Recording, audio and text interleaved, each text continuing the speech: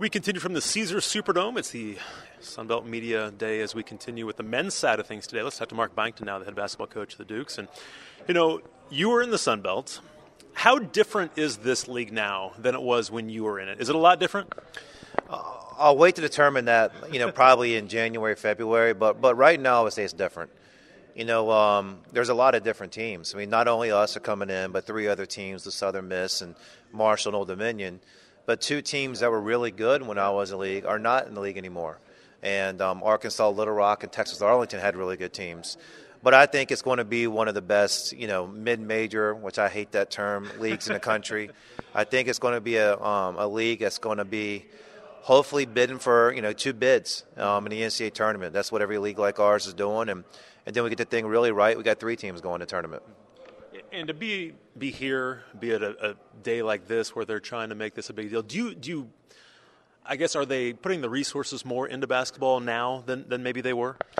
Yeah. Do you see that? Yeah, one of the things I told them when we had our league meetings this summer is I thought that the Sun Belt was a better league than anybody knew about. When I was going through it, there was teams constantly top 100 teams or 125 teams that were really good, big non-conference wins, and I thought it kind of got swept under the rug and went unnoticed. Mm-hmm. And I think the league is going to make a hard push to get the Sun Belt basketball noticed.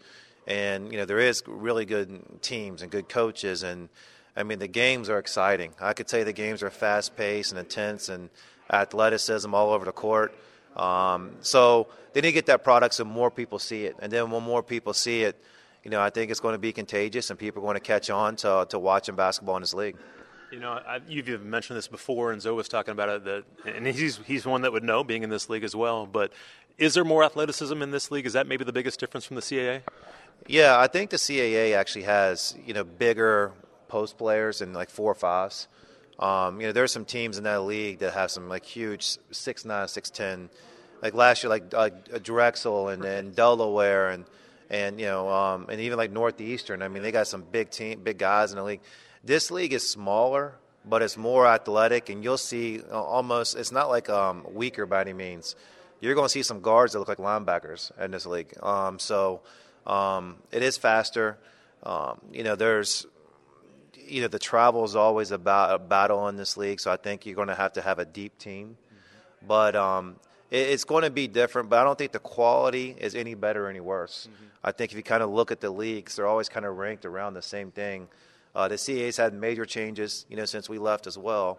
But hopefully with our addition and the good additions I think this league's made, that we are a top 10 league in the country. I think that's a good goal for us to have. You mentioned you've got to have a deep team. You have a deep team, don't you? You feel good about your depth right now. Yeah, right now I don't know who's starting or who's backing up, or because there hasn't been a separation. And it's not because anybody's played poorly, but I think there's this, a lot of guys who have good days, and we have some close scrimmages coming up. That kind of helps me, but we might have a roster that looks one way in November, and kind of like a 7 or 8 guys. But then at the same time, that might change quickly, and we get to December and January. So I'm not going to worry about it. It's not something that's a big concern of mine. My main concern right now is just us as a team getting better and better. And the guys will dictate it. If we're going to go 8 deep, 9 deep, 10, 11 deep, I'm going to play the guys who deserve it and earn it and keep us a high-quality production on the court. So we'll let that be determined. But I do think right now I have a lot of guys who can play. You mentioned it last week at the media day back in Harrisonburg that, last year you kind of got away from who you were, and you kind of had to stay in games and play with teams down the stretch. Did that make you grow as a coach? Do you feel like you grew as a coach and even learned a little bit more? Yeah, I think anybody, when you go through, hard times or adversity, if you're looking at things the right way, you're saying, what would I do differently? Or what did I do right? Or what would I change? And, I went through all those things. The one thing I was really frustrated with myself with is a big thing in my life is only control the controllables and worry about you in control. And there were so many things outside of my control. I let my energy go to that. the league taking our tournament away, injuries and different things like that, and COVID and all that. And I'm almost frustrated kicking myself because I know better than that. But it's also a reminder to kind of stay to what I can control and stay to what I can do to help the team. Is it fun to kind of have everybody healthy for the most part and get back to the style that you want to play? Yeah, I mean, I haven't pushed them as hard. Probably we've had 15 practices as hard as I normally do. And so, with that, there's some benefits. I think for the most part we are pretty healthy right now, and we've had very few missed practices with guys. But at the same time, our condition's probably not where I want it to be. Our timing, some of the things that we want our practices to be able to have in them hasn't been as long. But I'm also picturing that it's going to be a long race. And, I want the guys to be healthy in January and February when our most important games of the year. And, I want it to be a slow climb. And that's fine. I don't want to hit our peak and the best team. We're going to play our best in November. I want us to play really good in November and then be better in December, then better in January. And by the time we get to February, March, we're at our peak. You've got a lot of guys that have been with you for a while now, 3 years or more. And guys like Alonzo was talking, he feels more comfortable. I'm sure Talk feels more comfortable, guys that came in last year. Do you see that? Is it not that it's ever easy? That's probably not the right word. But do you see that in practice and just on how they know you and you know them? Yeah, my guys that we've had 3 years together, that I've coached them for 3, and then also the 2-year guys, it's a lot different. I came and took this program over, and everybody was new. We also brought in 8 new players at JMU. The second year, we brought in 7 new players. Well, this year we brought in 5, and 2 of them are really experienced, and Noah Friedel and Mezio Forum, and 3 freshmen. But the older guys, not only do they know what they're doing, they're able to teach the other guys, what they should be doing. And that's never taken place since I've been here. So I like it. It makes things easier. The challenge is for me to make sure our older guys are growing and keep pushing them, but not going too fast where the young guys can't catch on too. So we can't skip steps. No matter how much they want to, and they want to start playing in the big-time games right away, we got to make sure that we're taking it step by step. You mentioned Noah and Mezzi. How have they meshed? Has it been pretty seamless for the most part with those guys? They're older guys that play a lot of basketball, and so they have to learn the language. That's definitely different. Our style of play is different than those guys played in.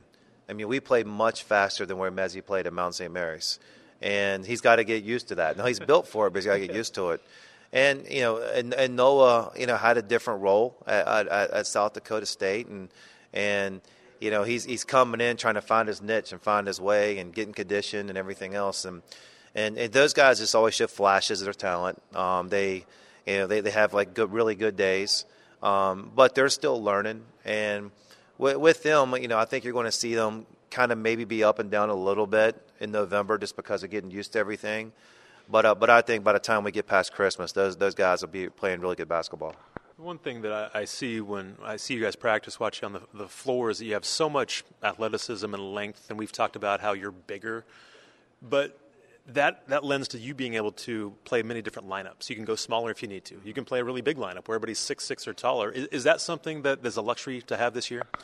Yeah, different games call for different things, and that's why I think we probably will adjust lineups and not just to start a game, but maybe throughout the game and maybe to finish the game. We got to figure ourselves out too, and I think, we're trying to do that as a team. Everybody wants to kind of know all the answers, but at the same time, we got a lot longer to go. And we just had a scrimmage yesterday, an inter-squad scrimmage, and I got back on my staff, and we're like, we didn't know this person could do this. And then at the same time, we're like, I can't believe he couldn't be able to do that. And so, you're learning and you're figuring things out as a coach, and you're trying to figure out what guys play good together, when the combination that you're talking about, big, small, whatever else is going to be needed. And, what we want to do is we want to make sure that it's going to be about us and we don't have to match up 2 other teams.